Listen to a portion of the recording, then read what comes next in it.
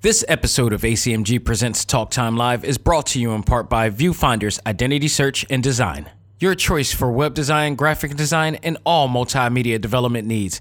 Visit VFISAD.com and let us bring your vision to reality.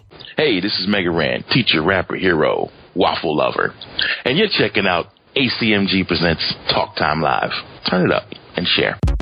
It's time. Talk time. Let's go. Anime, comics, movies, and games. Come on and let's get it. Talk time. Anime, comics, movies, and games. Come on and let's get it. Talk time. Anime, comics, movies, and games. Come on and let's get it. Talk time. Anime, comics, movies, and games. Come on and let's get it. Talk time live. Started in the 80s with Matt Cross. Dudes in the hood might have called that soft, but I carried that cross like Jesus did. Fast forward, I teach the kids to learn how to let go, live life, and show love to all things that don't matter where y'all from. And luckily, there's a show called Talk Time. We've been waiting for this for a long time. Dax kicks the facts on all the geek news, special guests and unbiased reviews. Suburban kids, the hipster street dudes, all can learn something new. Me too. I heard words when no faith is empty. I stayed the course, though my haters tempt me. Beat the podcast, that'll make them envy. It ain't too trendy, it's ACMG. Anime, comics, movies, and games. Come on and let's get it. Talk time. Anime, comics, movies, and games. Come on and let's get it. Talk time. Anime, comics, movies, and games. Come on and let's get it. Talk time. Anime, comics, movies, and games. Come on and let's get it. Talk time live.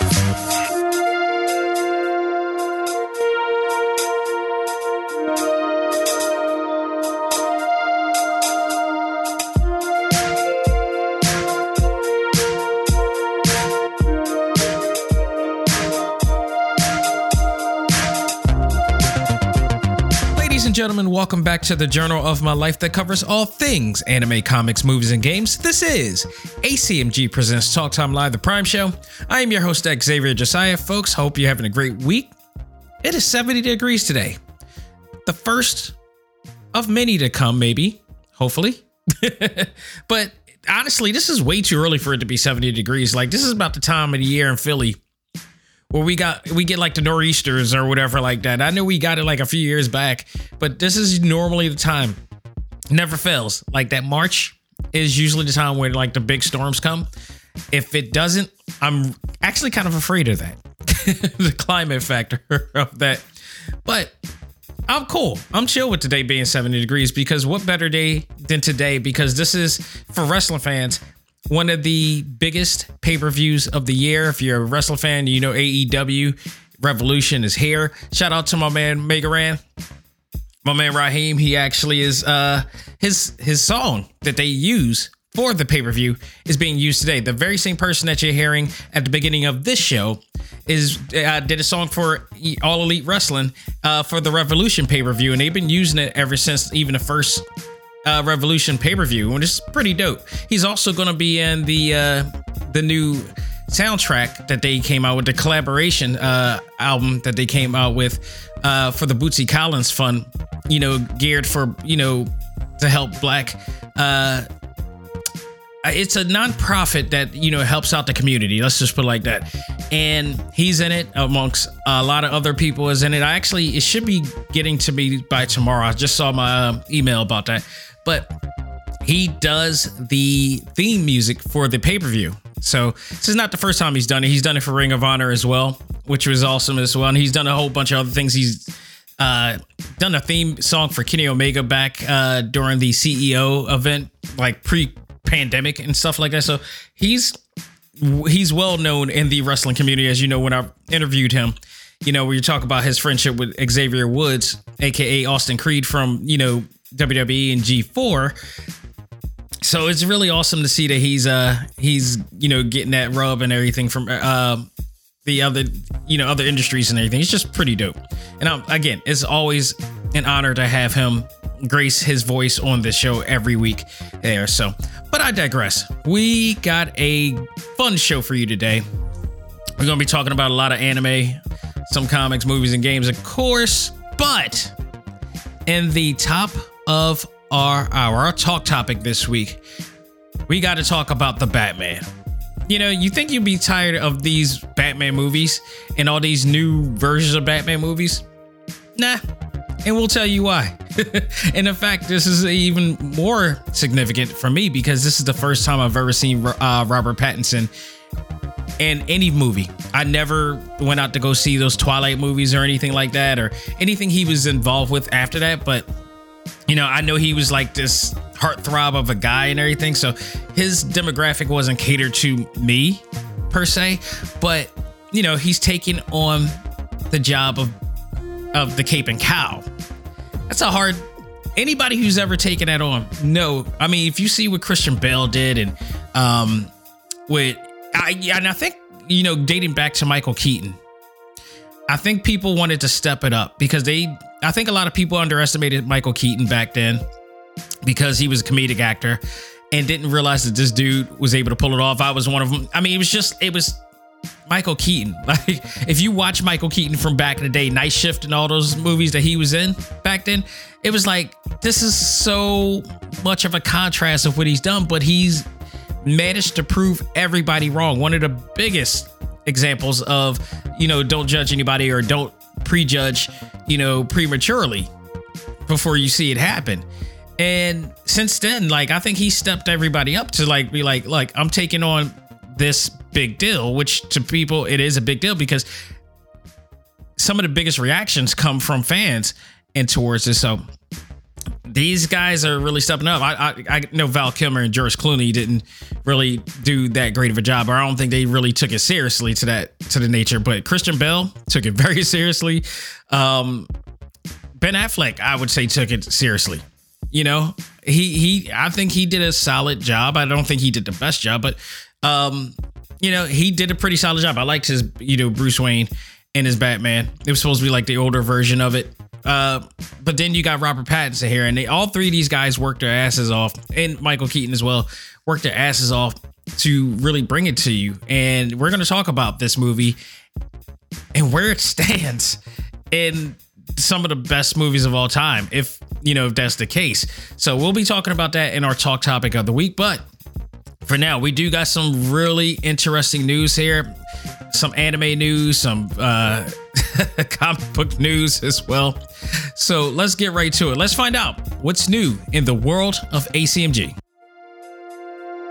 And now it's time to find out what's new in the world of ACMG.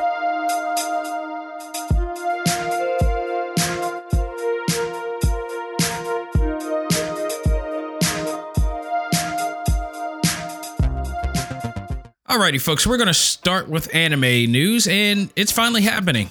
You know, they've been working on it. They've been talking about it. Now it's finally here.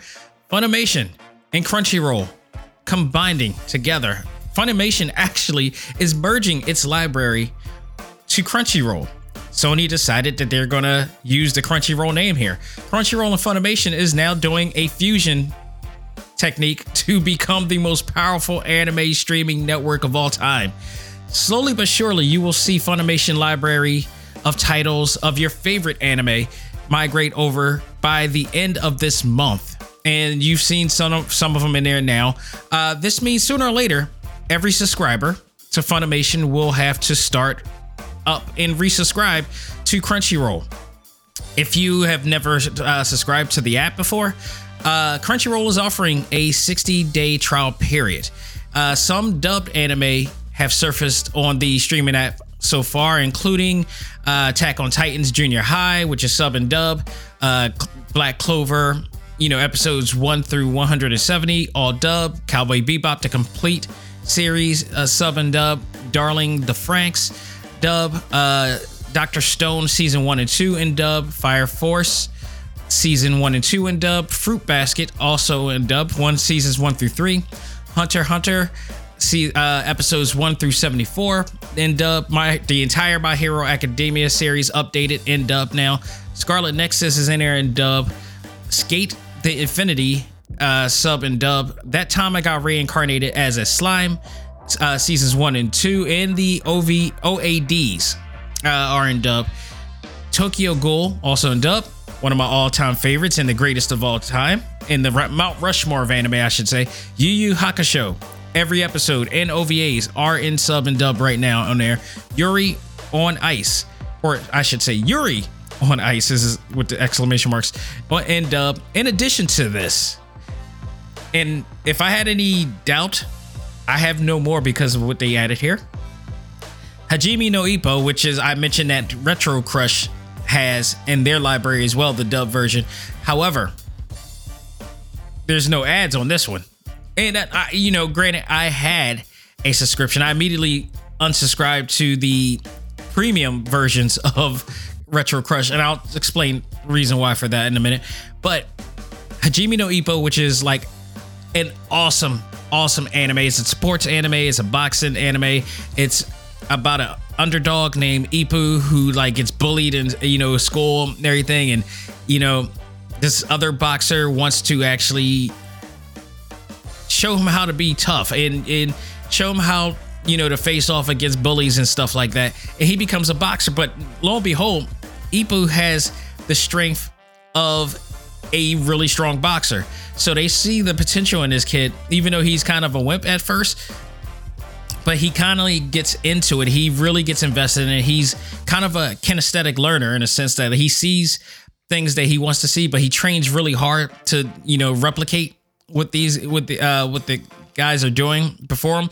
I love this anime because it really celebrates the history of boxing, like legit, like the non-fictional, real world history of boxing in here. They mention a lot of people in the legends of the past, Sonny Liston and Muhammad Ali and Sugar Ray Robinson and all. Even Tyson with the Dempsey role and all this stuff. They mention all that in here. It's like it really pays homage to a lot of boxing history, and it's from a technical standpoint, it's to me is really on point. And you gotta get educated into certain aspects of boxing by watching this too. So it's one of my favorites. And by the end of this series, you will be so deeply into Ippo in his journey to become one of the best boxers around, man. It's dope. And I not only love this anime, but I've played the video games, the import video games, and the one that came to America as well. They're absolutely some of the most fun boxing games ever too. But it's out now on Crunchyroll and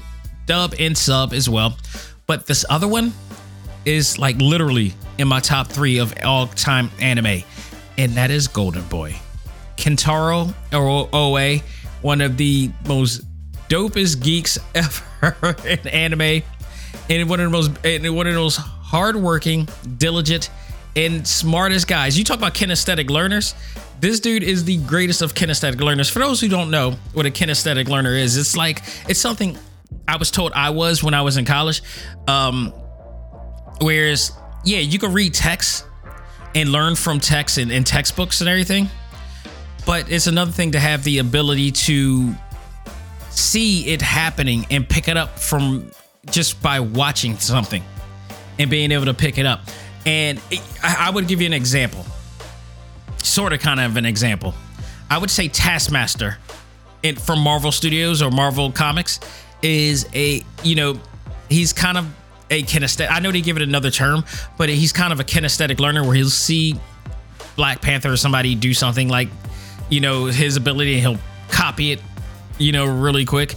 It's kind of on that sense, too. I would say kind of roguish type way, because she gets it from just touching people, and I don't have that ability. I literally have to watch people do certain things, and I've done that throughout all my life, including in my college years when I used to see people do certain techniques. I would really watch how they do it and kind of just be able to mimic that exact thing and kind of assimilate it into my own technique and something like that. All right, I guess you could say Cell too to some extent, but it's just those two alone, and then more to come. Dragon Ball series has not been has received the dub yet. I'm waiting for the Naruto Shippuden series to come in dub. I really want to watch the rest of that. I know for a fact that they have every one of those in dub. It's been out for a while. Molly has completed she voiced every single episode that has come about with that series. It's out there. It's just, I don't know what Viz Video is doing. I don't know if they have the rights to bring it in, but they need to bring that in along with Boruto. There's a bunch of Boruto episodes that I know Amanda voice. The voice. I mean, when I say Molly and Amanda, is Molly Flanagan and Amanda C. Miller, voice of Boruto and Naruto. I know for a fact that they voice episodes that they have not seen and stream, and it's been quite a while now. So it's time for them to, upload those into the system as well. Because I've been waiting to watch a lot of those episodes back then, and it's like I don't want to buy the DVD box sets of everything because one, I don't have a DVD player anymore.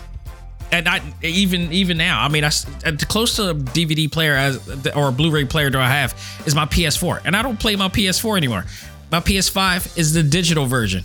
My computer does not have disc drives, and nor would I want to watch it on my desk in my office here. I'm not that type of a geek. So, I'd rather see it digitally, and it's been far too long for those to come. So hopefully, it's just the 6th this month, and they said by the end of the month, a lot of the library should be migrating over there. I don't know how fast it's going to be because there's a lot. Funimation has a enormous library of anime. Some of it that Crunchyroll already has, but they just have it as sub. But now we're getting the dub versions of it, so we will see how that goes from there. But I gotta say this too. I did subscribe to Crunchyroll for the first time ever. I had the app, but I never really used it. But they did have some anime I did want to check out on there, but it was just in sub. And it's like I got too much going on to just focus on subs all the time. Like I need to literally sit down and be able to watch it, but I'm a multitasking type of person. So it's like, I want to watch it, but I want to hear it in the background sometimes when I'm working on it. And then there are times I'm just going to stop and look at what's going on and enjoy it, or just looking at it from my peripheral while I'm doing something else. That's how I am. And I got to say, like, it's crazy. And the other reason why I think it's really crazy that Funimation is migrating over to Crunchyroll rather the other way around is that Funimation literally just changed their entire UI menu. Their user interface menu, which I actually liked better than the original that they had. I thought it was so much better, and now they're migrating it over. It's like all that work that was done to redesign the UI menu for the app is what was the point? So now we got Crunchyroll doing it. The problem is Crunchyroll, I hope that they redesign this. I really, really hope they redesign it because I don't like the way the menus are. Or at least they should just reorganize it in a way, especially because they're adding dub into the series now. They need a dub section. Because what happens is all of the categories and choices that I have, they're all scattered everywhere. It just seems dysfunctional. And I gotta find everything that I want. I have to find it in a way where it's like, even I will give credit to even Retro Crush. It's not the best, menu that I've ever seen, but at least they're organized, and they do have like a dub section. Even I believe Hulu also now has it where you can find dub anime easier. I just want them to be a little bit more organized, and I know it's going to take its time, but hopefully that's one of the things that they will focus on at this time. But it's coming, it's inevitable, and it's happening, and I'm looking forward to it. It's just the 6th, and we got a whole month to go. There's a lot of changes that's going to be happening. There is for those who want to know more about what's going on, how is it going to affect you as a subscriber and whatnot, you could go to Funimation's app, or their website, I should say.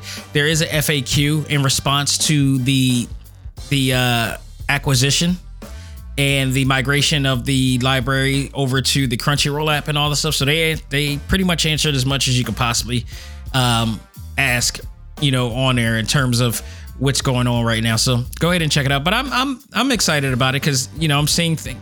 The fact that they added Golden Boy alone to me was like, okay, y'all go ahead and do what y'all want. Y'all got Golden Boy.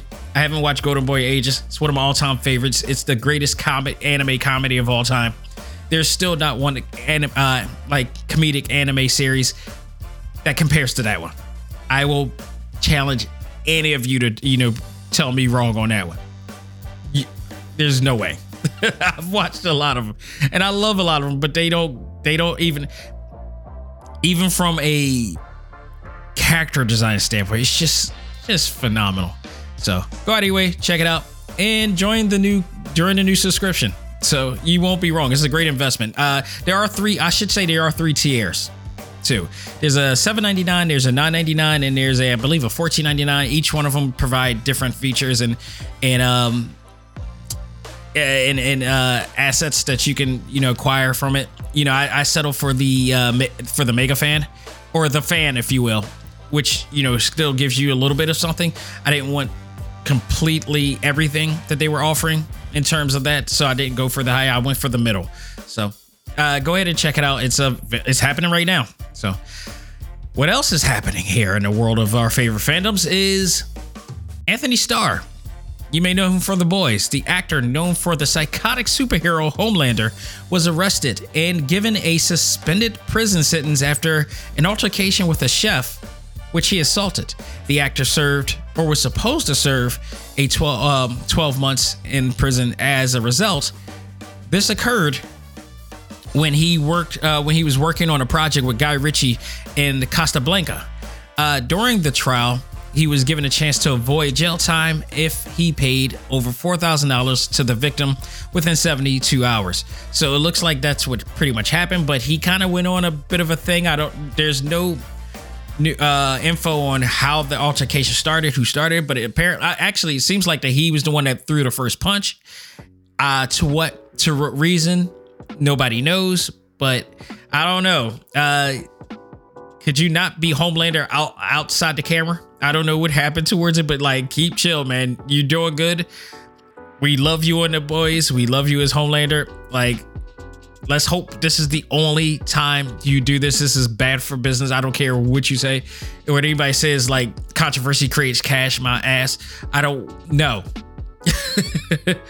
This is just never good. Just keep your hands in your pocket and chill. Always be on the defense on this.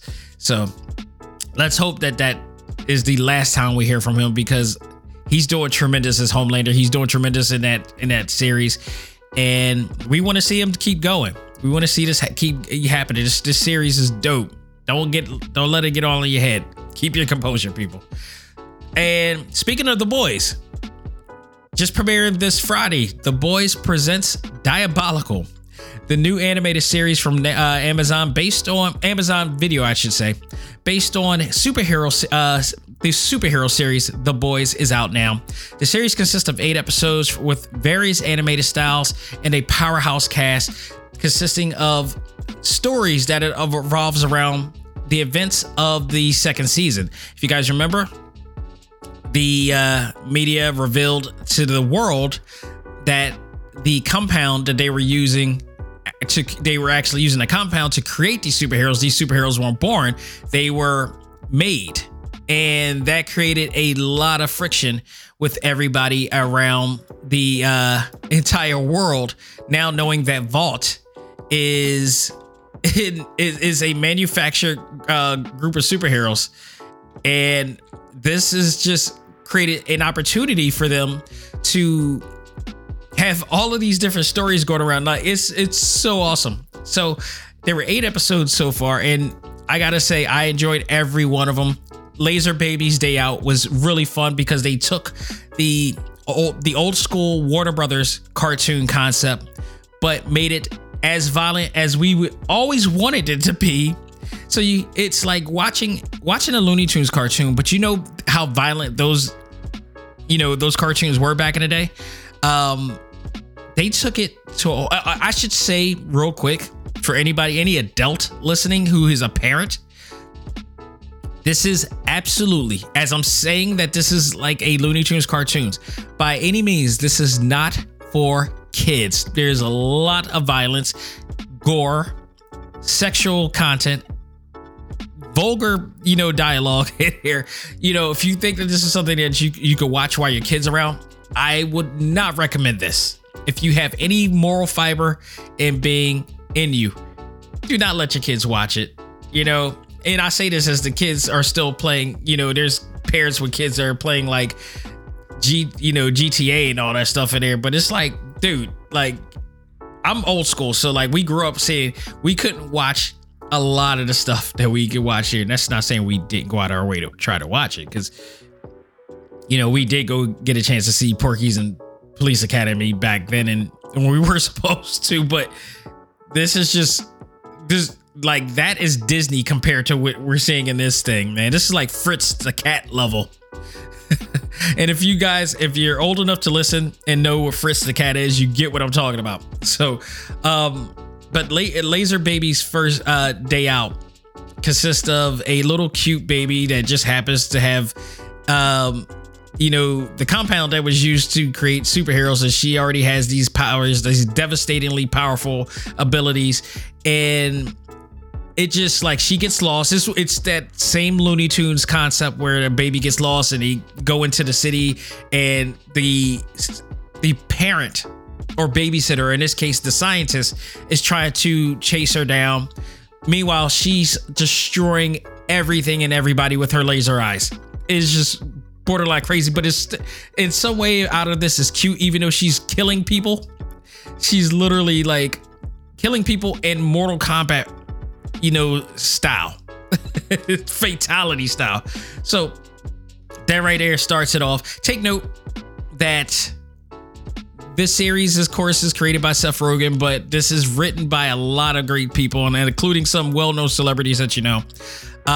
You also have the animated short of We're Pissed Off, which is definitely done by the creator of Rick and Morty in here. So I mean, it's phenomenal what they did with this, and I got to look at the entire cast and crew because he also voices. There's a lot of, like, Adam Sandberg is on here. He's not only on here, he's written A Certain Thing. Kevin Smith is on here. Don Cheadle, Justin Roiland, who plays a superhero named Paper, but he also plays the narrator's dad. It's really crazy. So he's directed a segment on here as well. What else? Which is one I would suggest too. I mean, all of them. Just watch all of them. They're like all of them are short stories, about like 15 minutes long. All of them got different animation. Boyd in 3D is dope because you got them experimenting, and a lot of the actors from the actual live action series come and reprise their role, including Star himself, who reprises his role as Homelander in here, and a few of them. You got Aquafina in BFFs, where she takes the compound V, and her powers is to create. She creates like she has the ability to control shit.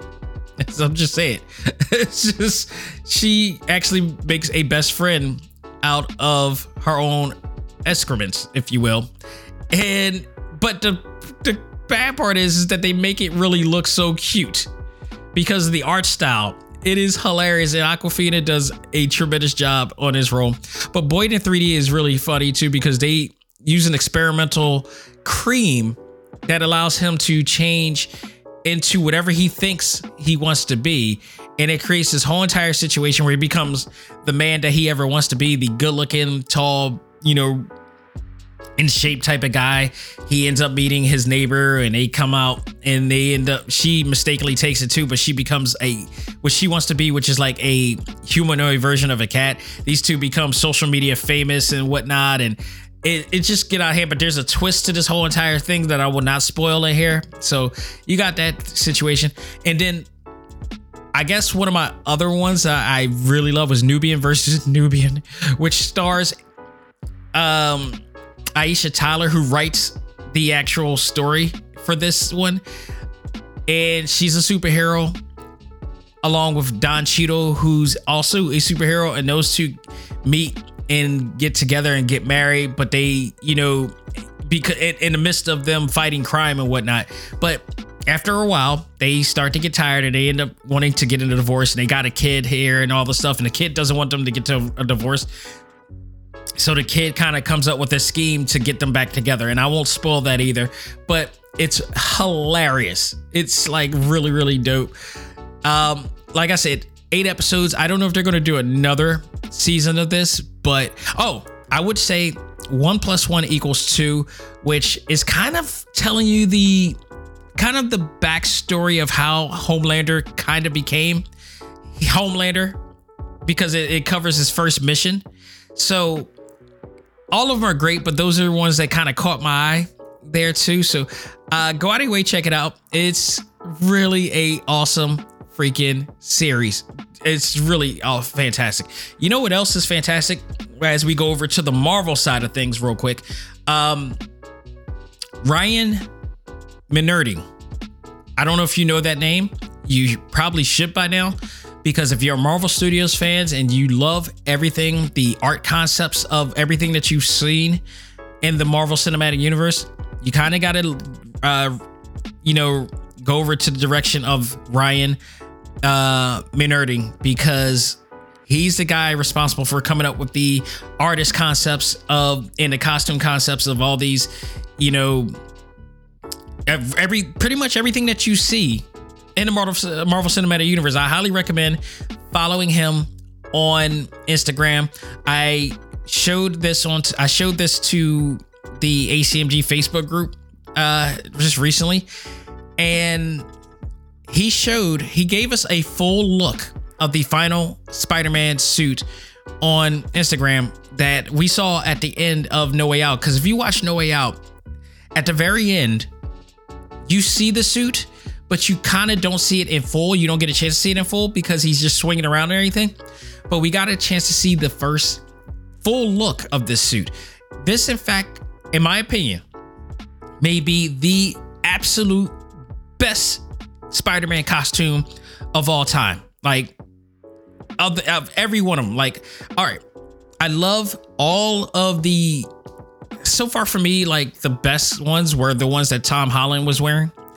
I would second that by the Andrew Garfield one that he wore, and for this one that he wore on Amazing Spider-Man and No Way Home. And then, as much as I love the original movie, I never really liked the Tobey Maguire suit. Reason being, the eyes. The rest of the suit was fine, but the eyes, I never got into the eyes. The eyes to me were, I grew up, my era of comics consisted of Todd McFarlane, Eric Larson, and to that extent, Mark Bagley. So all of them kept the tradition of this new way of drawing the eyes, which was like really big, optics in the side, but then you had this, big curve of it, but the actual eyes were kind of rounded in a sense. And I love that aspect. I even have, I'm looking at the Todd McFarlane right now, and how he did it. And then also Eric Larson, the way he did it. Actually, more like Eric Larson, the way he did it more than anything, in terms of the eyes, at least. And then Mark Bagley kind of took from Eric Larson and made it into his own to that extent too. So I like the way he did it, but I never got into that was just my personal deal. I know people really love that one. But when they got to the Amazing Spider-Man with, Andrew Garfield, and I hate it. Oh my God. I hated the first Amazing Spider-Man suit because the material looked like a Spalding basketball to me. The material looked like the same material that they use for the Spalding basketballs. It looked like they used to make that suit. I never liked it. And I damn sure didn't like the eyes on that one either. It just looked like it was made by Nike in this case. Then they got it right the second time around, which was at the time my favorite of them all. I felt they got it right to so much extent to that one. But then Tom Holland came and we went back to the Jack Kirby style of the suit, bringing back tradition but modernizing it a bit. Well, the last one that they did, that Ryan did, it is the most accurate, and I mean most accurate of them all. It did exactly everything from the comic book, even the color scheme, the Pantone colors are exactly the same. Everything about the suit is perfect.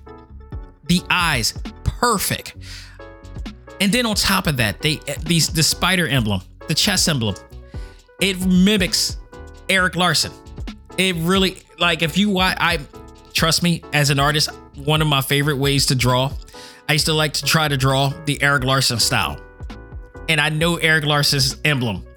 This kind of mimics the Eric Larson emblem a bit. But if you look closer, it's a modernized version of it, but the curve of the spider, arms, if you will, are exactly the way that he used to draw. It was that nice little curve, at the top and in the bottom. And I love this suit so much. This suit maybe even want me to see another Spider-Man movie in that suit. It is perfect.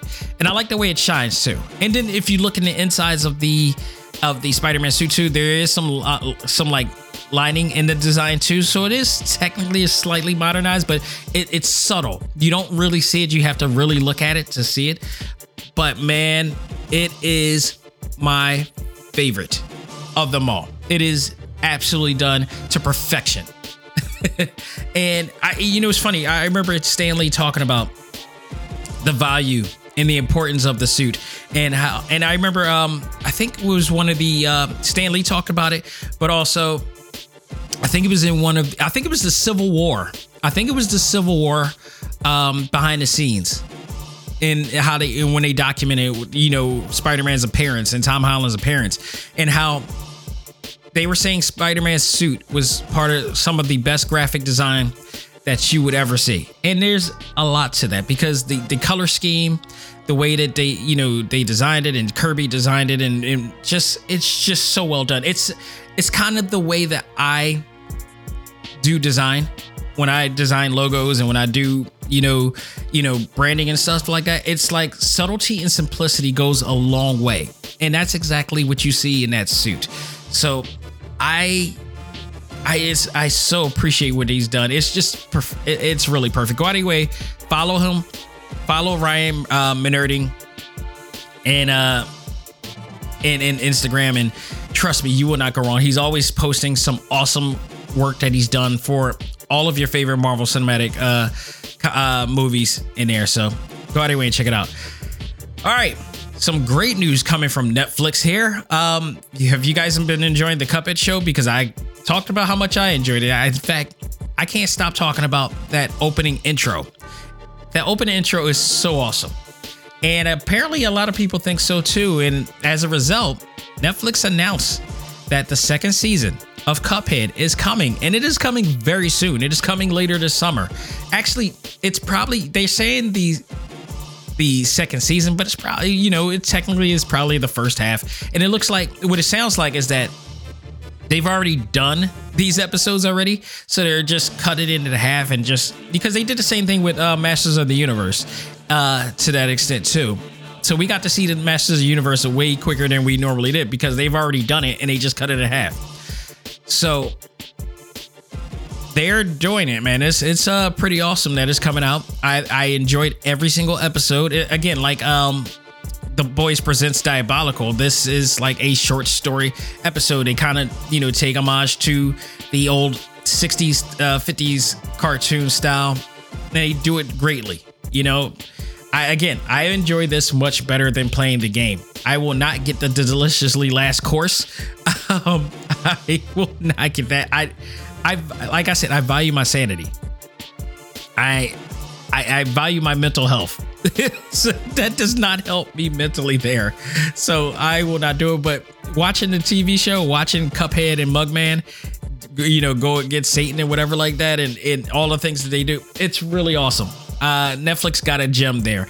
And again, this is that situation that had me ask Adam and Bannon of Way Forward back in my interview talking about River City Girls. Like, I want to see River City Girls in animated form. I want to see a series.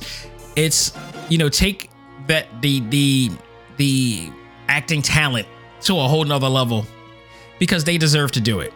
I think they absolutely can have their own thing. I think actually, to be honest, an animated series for River City Girls would actually enhance that series even more. It'll bring the Kunio-kun.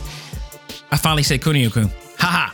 I kept saying Kunio-kun because it just like it rhymes for fun, but it's Japan. The U is said like ooh. So it's like when you say Ryu, not Ryu, is Ryu, or stuff like that. Is the U is spelled that way, but I finally say Kun. But the Kunio-kun, series has always been majorly popular in Japan. I think having the River City Girls in animated series form and that format will elevate the Kunio-kun, series even more into popularity. I think this is their shot. Hopefully that they were. If you saw the interview, that I did, and I highly recommend you go see the interview that's on TalkTimeLive.com right now, and the video version or the audio version. But the video version shows how they reacted when I asked that question, almost in a sense that this may be in the works. It may be something that they consider, and it's a possibility. I don't know. I hope it does, because of all the video game franchises that deserve to be in that format, it is River City Girls. So we'll see. But Cuphead, we're getting more of it this summer, so stay tuned for that. You know what else we're getting more of? And this is our last thing that I'm going to mention. John Maggio. Yes. It's been a lot. Oh, by the way, John Maggio is also in The Boys, in the episode of The Boys. He's in that Nubian versus Nubian episode too. He's playing a character on there. So he's been the biggest talk in a while, because the announcement of the return once again for Futurama to return to Hulu. Everybody's wondering and asking, is John DiMaggio coming back? Honestly, no disrespect to Katie Sagal and all the other characters that has graced it, Phil Lamar and all those guys. John DiMaggio, you can't do it without John DiMaggio. And to some extent, Fry, you can't do it without him either, or Katie Sagal. But Bender is kind of he's the mascot character of this show. It's like when you're doing, there's certain characters you just, certain shows you can't do without certain characters. Family Matters, sadly, you couldn't do it without Urkel. And I say sadly because it wasn't meant to be about Urkel. Okay, it was never meant. I mean, you could make an argument that it wasn't about Bender either, but Bender he kind of glues everybody together, whereas Urkel just completely took over the show to a point that almost none of the characters really didn't matter, because he was such a focus on that show. But Bender kind of holds the glue to everything. Like anything that happens in Futurama kind of revolves around his antics and his, everything that happens. The same goes for like American Dad. I love the entire cast. Roger is the Bender of that show, and anything that character does, Roger is like borderline sociopath, psychopath, insane. With his role playing, it gets so out of hand, it causes them danger. It's a whole nother level of Bender in that case. But it's awesome that this show is coming back. Now, in terms of record-breaking numbers of how many times this show has been canceled and come back, I think it may have beaten Family Guy, because Family Guy was canceled multiple times too. But I think it was like only maybe 3 times to Futurama's. I gotta count. I swear to goodness, this may be the 5th time this show has ended and resurfaced back. Because once Family Guy came back completely, it never stopped, and they ended up having this is like the 22nd season of Family Guy, or 23rd season of Family Guy. Futurama has started and stopped so many times. Like, it's just crazy. Like, Matt Groening has got to be, I'm sure he's had to take antacids multiple times because of this show, doing what it's doing, man. It's just crazy, but it's back. Hulu's brought the rights, and it looks like the entire cast is coming back, including John DiMaggio. So, fans rejoice, and I am glad that show is coming back. It's going to look better. It's going to sound better. They're probably going to be able to take more liberties this time because it's on Hulu, and they can do and say a little bit more on air. I think that show is way better than the other Matt Groening show, Enchanted. I just couldn't get into that show. And again, I think a lot of it stems from my lack of fandom for the genre that is based on. And it's that medieval. I never got into the medieval. Again, I watched Game of Thrones. There was something about Game of Thrones that was good for the first few seasons. I kind of dropped off it, but all right, there may be some obvious things that I liked about it, but still, the story and the writing was really good for its time being. It's not just some of the obvious things, but I will say that for the most part, medieval is something that I never really got into. It had to be a particular niche that I really got into. Like the closest thing that I really say I will always enjoy in terms of medieval, it's probably like Robin Hood Men in Tights, but that was a Mel Brooks project. So it's like, okay, I will always love that movie because it was just a parody of everything that was going on.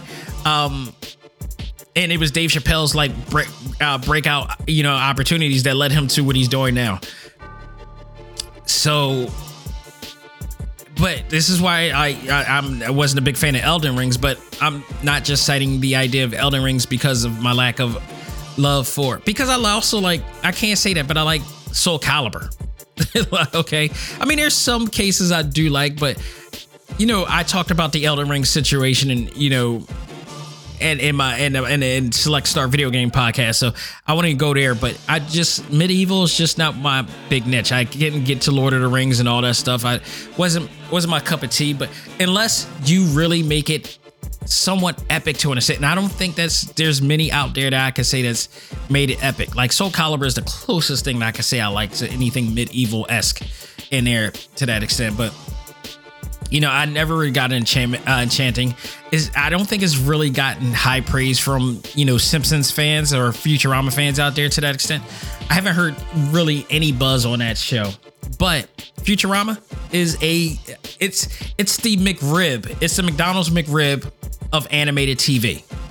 Because no matter where it goes, that core hardcore fan base will follow it. And now they got a new home in Hulu, and I think it's going to stay for quite a while. And this is the home of Animaniacs too, so I'm really happy that they brought both of those back. So, folks, that will do it for what's new in the world of ACMG. We're going to take a break, come back, and we're going to get down to the nitty of the Batman. What did I think of my first view of Robert Pattinson?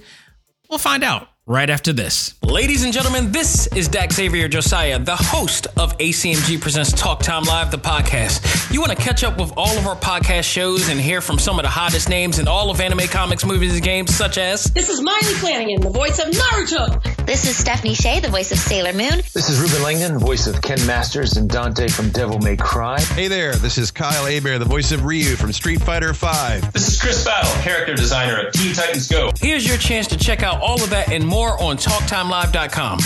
TalkTimeLive.com provides all of our ACMG content with new and previous episodes, exclusive interviews, articles, and much more. Visit TalkTimeLive.com and let us help you learn to let go, live life, and love all things ACMG. Talk Time Live. Hey there, this is Kyle Hebert, the voice of Gohan from Dragon Ball Super, and you are listening to ACMG Presents Talk Time Live. Excuse me, Gohan, this is more of a narrator type thing. Okay. Just do it more like a next time on Talk Time Live.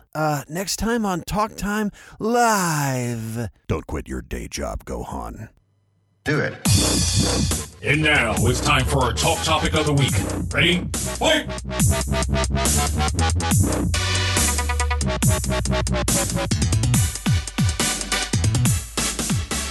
Ladies and gentlemen, we are back with our talk topic of the week, and it is my review of The Batman. My first look at Robert Pattinson, and he is taking on the cape and cowl, and there was a lot of questions going on about this because I think a lot of people were skeptical about how Robert Pattinson was going to be the guy for this. When they first heard about it, it's like, oh, the Twilight guy. No, a lot of, and it was mostly guys, let's be real about it. Because I think, the female fan base and the demographic that really likes Twilight was kind of all for this. I don't think the guy portion of the demographic wasn't really too into the idea of this. I think they consult, especially when we were supposed to have Ben Affleck do a Batman movie, and then all of a sudden this movie came up, and people were like, "Oh, come on, man, what is going on here? Why is there such inconsistencies with DC films and when it comes to, trying to connect everybody with this world?" So now we got another Batman with another telling. This is a whole nother Earth, multiverse version of the Batman. And we're supposed to get into this. Well, and then there was also, the pandemic that kind of put things on hold and everything. So it was just a whole bunch of things, but we finally got it. And what we got was another whole retelling of the Batman by director Matt Reeves, and he wrote it along with Peter Craig and Bill Finger. And by the way, I'm telling you now, I am going to go completely off record here. I didn't put any notes here. I'm just going off based on what I felt and what here. And what we end up getting was a very awesome addition to DC films. When it comes to Batman films, you never know where you're gonna get, because you have so many different Batmans throughout history, dating back with Adam West, and I think there was somebody before Adam West, if I'm correct. But everybody remembers fondly Adam West as their genesis of the Batman lore. After years later, we get Michael Keaton, as I spoke about at the very beginning of the show. We then get Val Kilmer, which it just didn't fall through. George Clooney, I give that man full credit. He has come back majorly from that, because that at the time was damaging. And trust me when I tell you, he's owned up to the fact that he didn't do a good job with that and he didn't take it seriously. But he's come back major. Like I was not a fan of George Clooney because of Batman and Robin. And I think it was Brother Where Art Thou is with the movie that really brought me back into fandom for him, because I loved the way he portrayed himself in that movie. And then the Ocean's movie, he came back.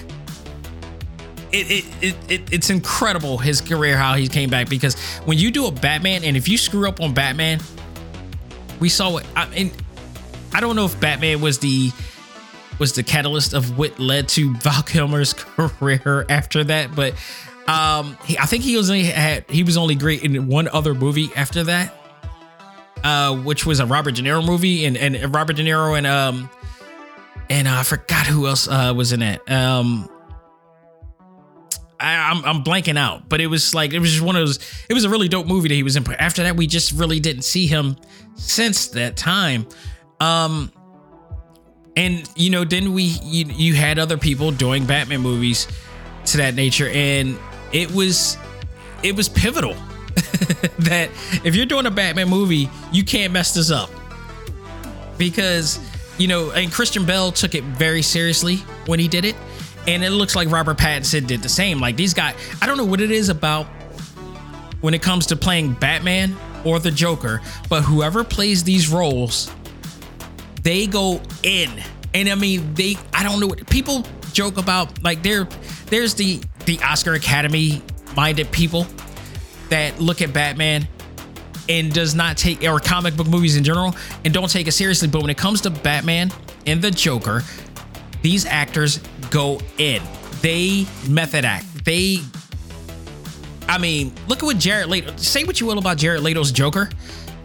To his credit, he went deep into becoming that character, his own rendition of that character. Joaquin Phoenix, we saw what happened, what he did with that one. Amazing. We saw what Heath Ledger did with that one. When they go in hard to make this not just a normal campy type of experience. Like, this is a psychological thriller, and they treat it as such. Robert Pattinson, I should say. We heard news about how he was just really taking it seriously. So much to the point that some people may have hated him in the process. But we see the end results.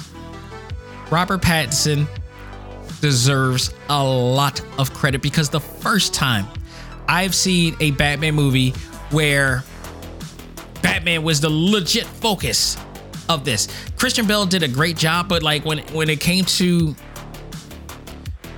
I think the first Batman Returns, he was kind of the focus, and Liam Neeson was kind of not so the focus because he was Ra's al Ghul. But when Heath Ledger came in, Christian Bale took a back seat.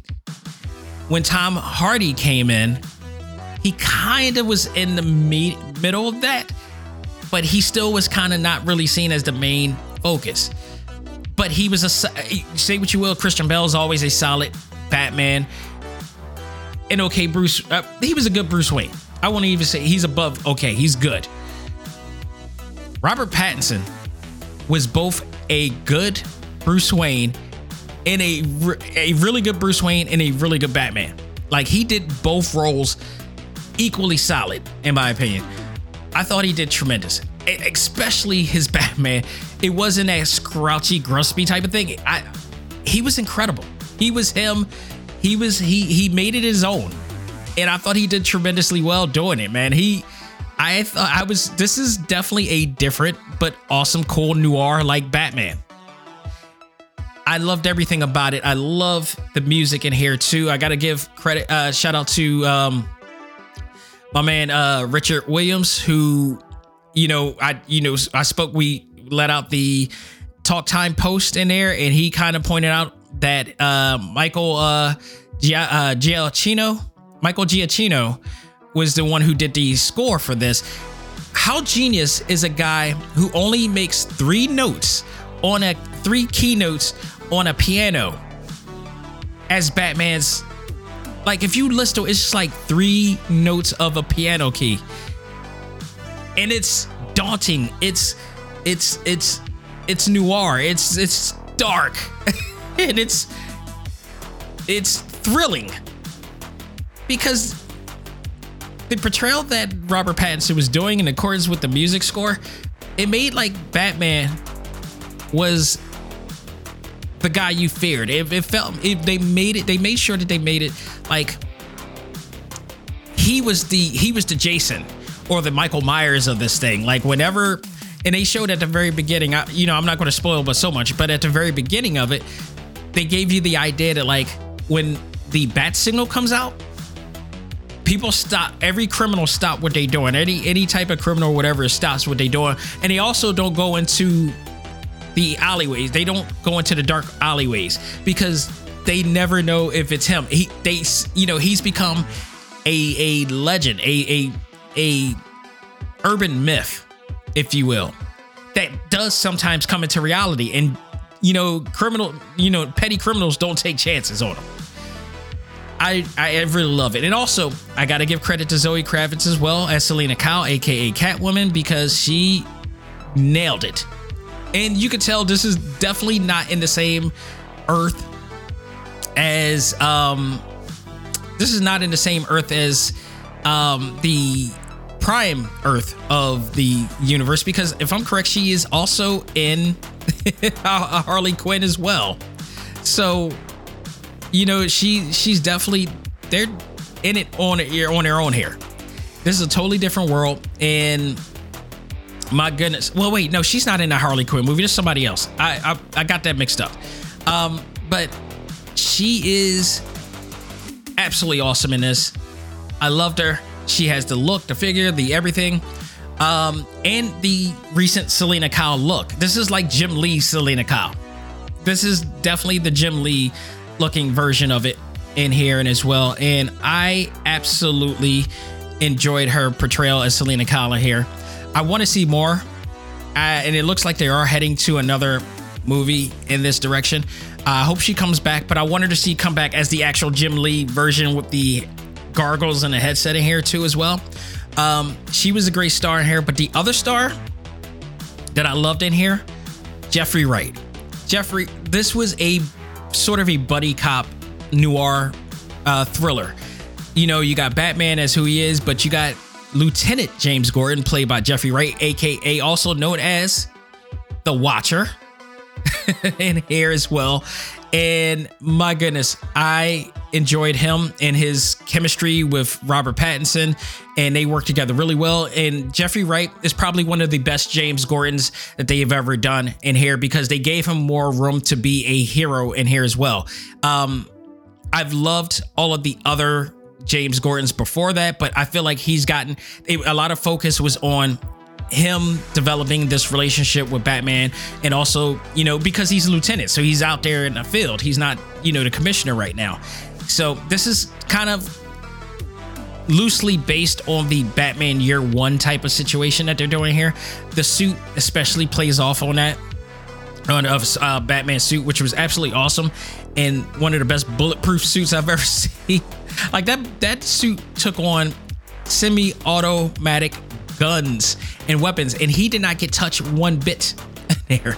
You had Colin Farrell in here, who was played Oz in here. Haven't seen Colin Farrell in quite some time in here, man.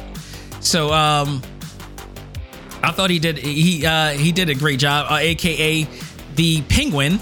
They called him Oz in here for some reason, but it's Oswald Cobblepot, and I love his new portrayal of it. I also love the makeup job, because the makeup job remind me of who was it? And I'm blanking out on his name again, because I gotta go to Dick Tracy. So he did the same makeup job. They did the same makeup job with Colin Farrell. Al Pacino. That's what the Val Kilmer movie that Al Pacino was in. It was Heat. That was the movie. And now it's all coming back to me. That was the other movie that Val Kilmer was in that was awesome, and it was Heat. And it was with Robert De Niro and Al Pacino in there. It's all coming back to me now, people.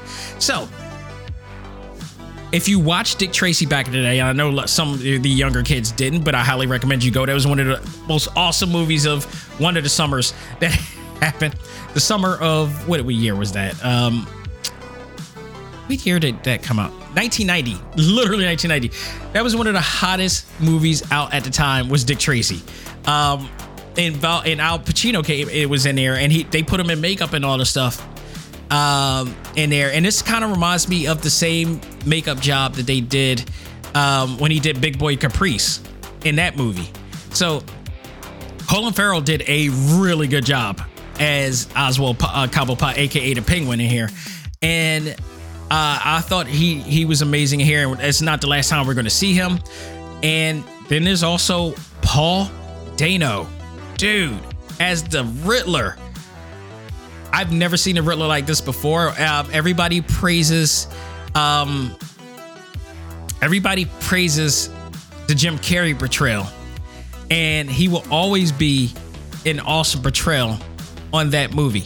You will never be able to take away, because he played the the Riddler that we were used to, but Paul Dano's version goes a totally different level, kind of a realistic, sadistic, and very realistic, because he's playing like he's a very cerebral type of character, as we all know he should be, but they're taking pages from some real world stuff that we see, when people do this on social media, and they're trying to, the terroristic, threats that we fear that happens, in the uses of social media, and in reference to this too.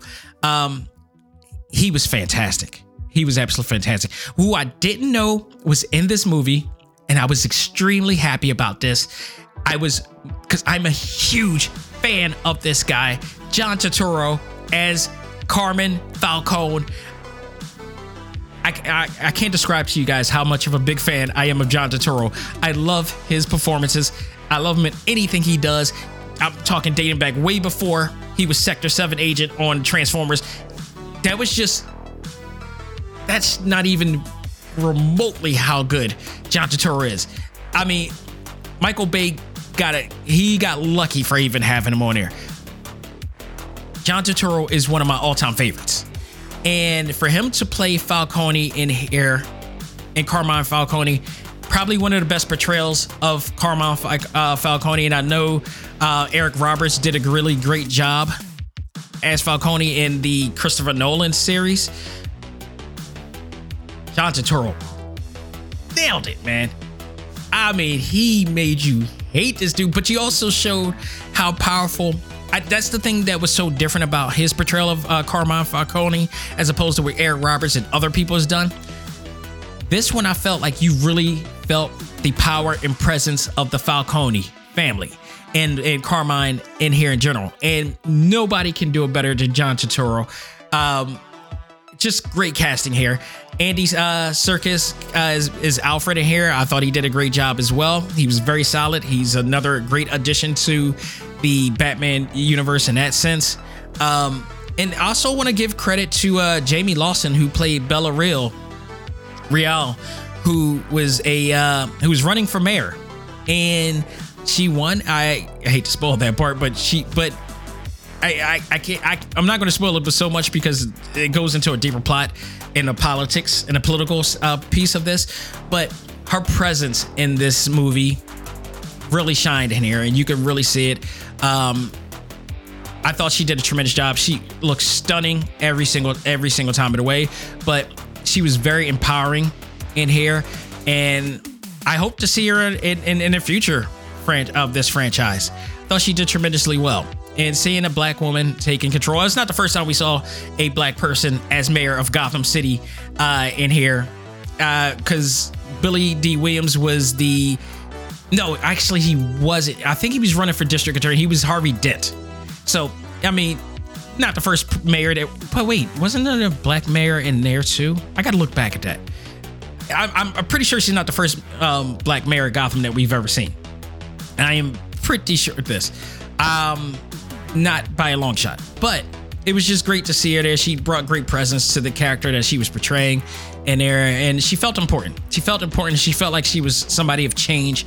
And the last, I will say, great performance is New York.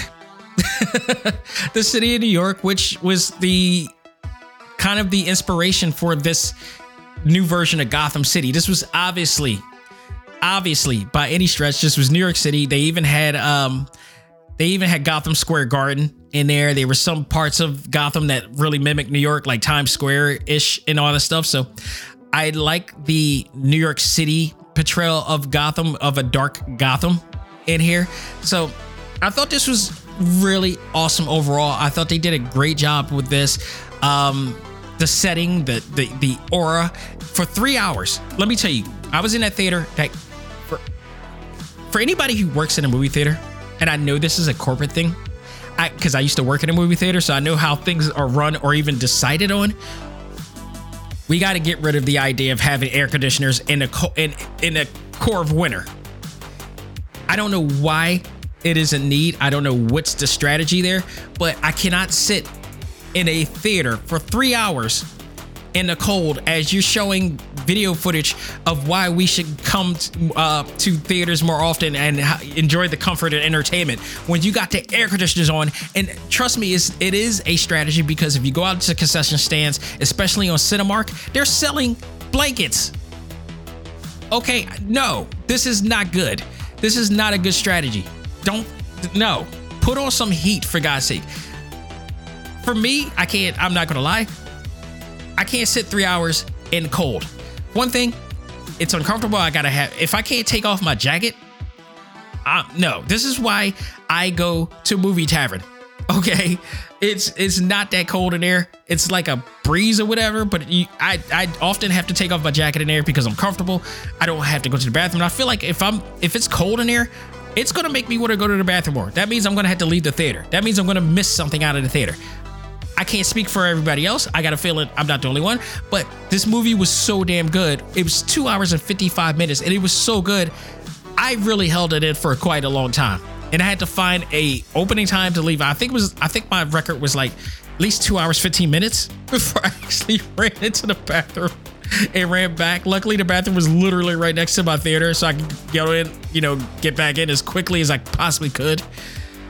And I had to do the 20-second hand wash and everything too. So I'm like, each second felt like it was taking forever. And I had to go back in. And then I got to dry my damn hands too. So think about all that before you guys think of doing it, because the idea of putting the air conditioner on is not a good idea.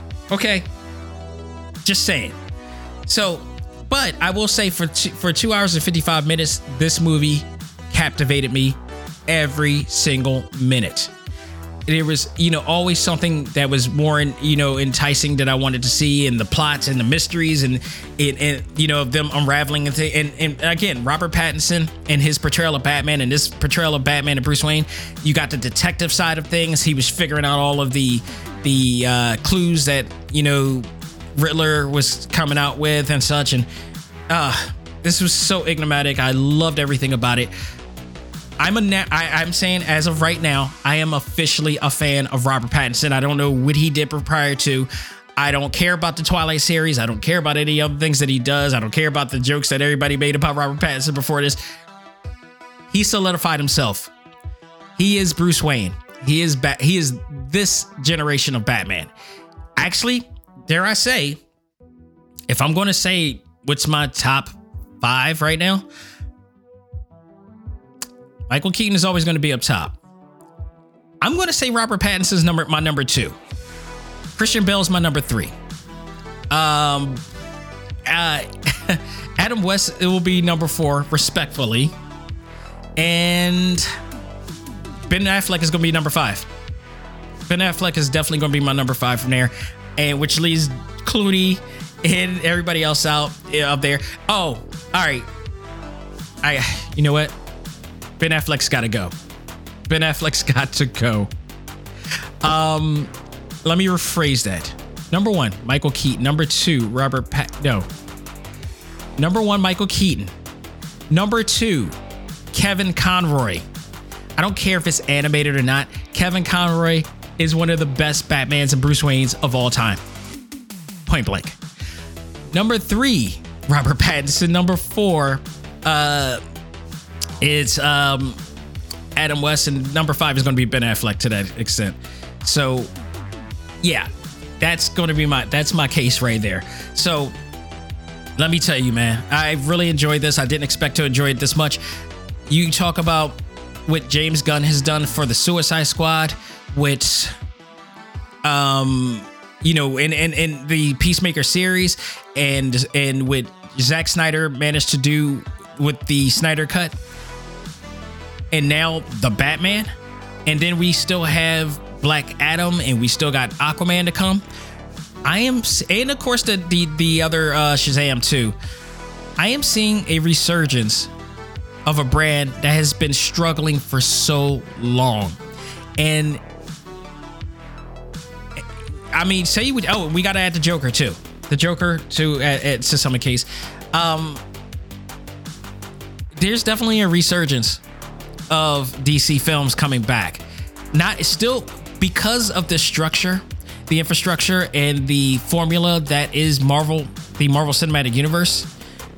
I don't think DC will ever be that damn good because of how they did it.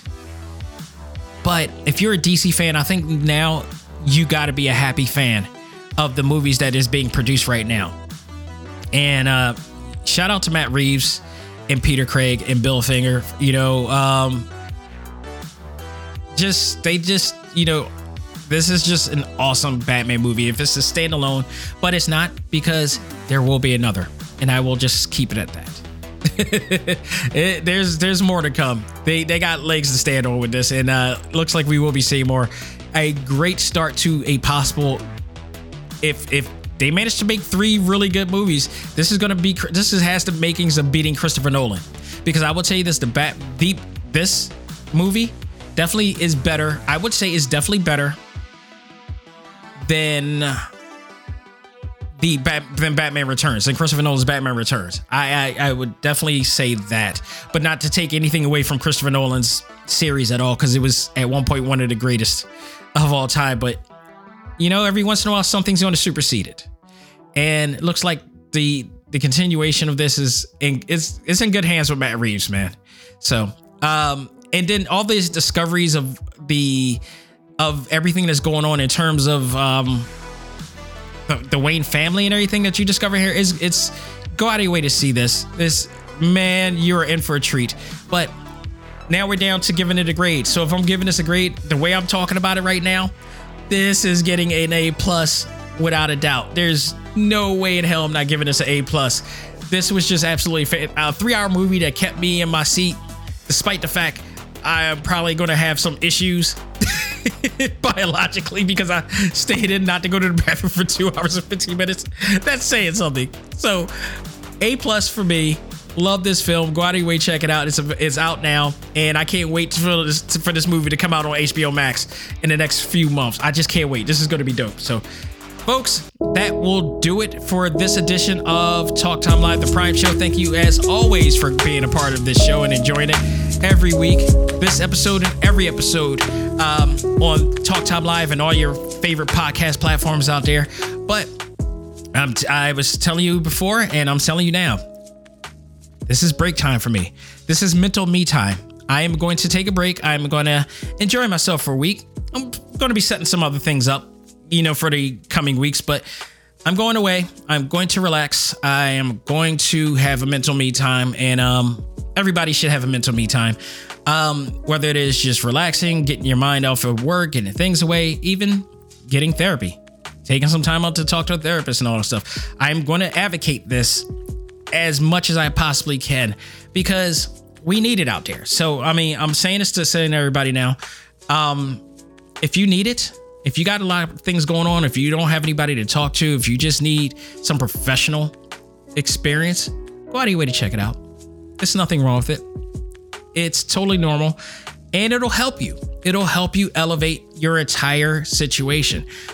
Even people like me, even people like, all your favorite people I just listen to for wrestling fans.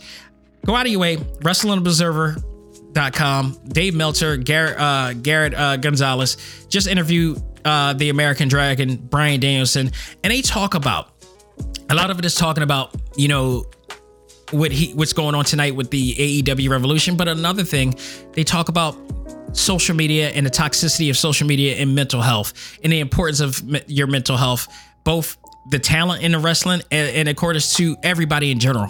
Go out of your way, check it out if you're subscribed to there as well. But I got to tell you, go out of your way, find somebody to talk to, or find somebody you could trust, or find a therapist. If you haven't health insurance, go find out. You may be eligible. You may not have to pay a thing, or you may not have to pay much, but do it. Trust me when I tell you, it's the one thing that we don't talk about much, and it's one thing we should, especially in my community, in the Black community, because we find it hard to do so. I'm going to recommend Psychology Today. Go to their website. You may be able to find somebody within the community that can help you, help your mental health. So go out there and check it out. But another thing I want to suggest, listening to this show every week. You could go to TalkTimeLive.com. You could check this out, and this episode and every episode out on there. You could check out our video exclusive episodes. Shout out to one of our previous guests, Mike Moe. He played Bruce Lee on Once Upon a Time in Hollywood. He was Ryu from Street Fighter 2 Assassin's Fist. He was on the show. We talked a while back, but he's the main character on Samurai Warriors 3. I'm going to hold my thoughts on that game until I come back on Select Start, because there's a lot to talk about that in reference to that. So we'll stick to that when that time comes. But you could check, everything on the website. You could check it out there, including that interview that I had with Mike Moe on the podcast page, and just search engine and just type up Mike Moe. It'll come up. Great conversation I had with him. Even talk about his time on Empire. Remember that? And then he talks about Jesse Smollett at the time, pre-scandal, I should say. So you find that very interesting as well. That's how far back that was. You can find other great interviews that I had with so many people in the industry right now. I'm very grateful to have been able to talk to all those guys. And if you go to the media page, you can check out the Repop panels that I had with some of your favorite anime actors out there. And who knows, there's more to come with Repop. Who knows? So stay tuned for that and more. But if you want to listen to this on all of your favorite podcast platforms, you can do so on Spotify, Spotify, iHeartRadio, Apple Podcasts, Google Podcasts, Stitcher, Podbean, TuneIn, Audible, Pocket Cast, Pandora, Fountain. If you guys are on that app as well, you can check me out and look out for me on there. And Tumblr. Of course, I'm on Tumblr as well. So thank you guys. It's been the best. I will be back not next week, but the week after. I will, and then I'm going to be going for another weekend as well. So I may actually do like a Select Start episode, but I may actually be off for not doing a Prime Show episode. So we'll see how that works out. But I'm going for the remainder of the week. I hope you guys, wish you guys the best, and stay healthy, stay safe, keep everybody else safe out there. And that'll do it for me. On behalf of myself, this is Dak Xavier Josiah saying, learn to let go, live life, and love all things anime, comics, movies, and games. This is ACMG Presents Talk Time Live. I am out of here. Take care and have a great week.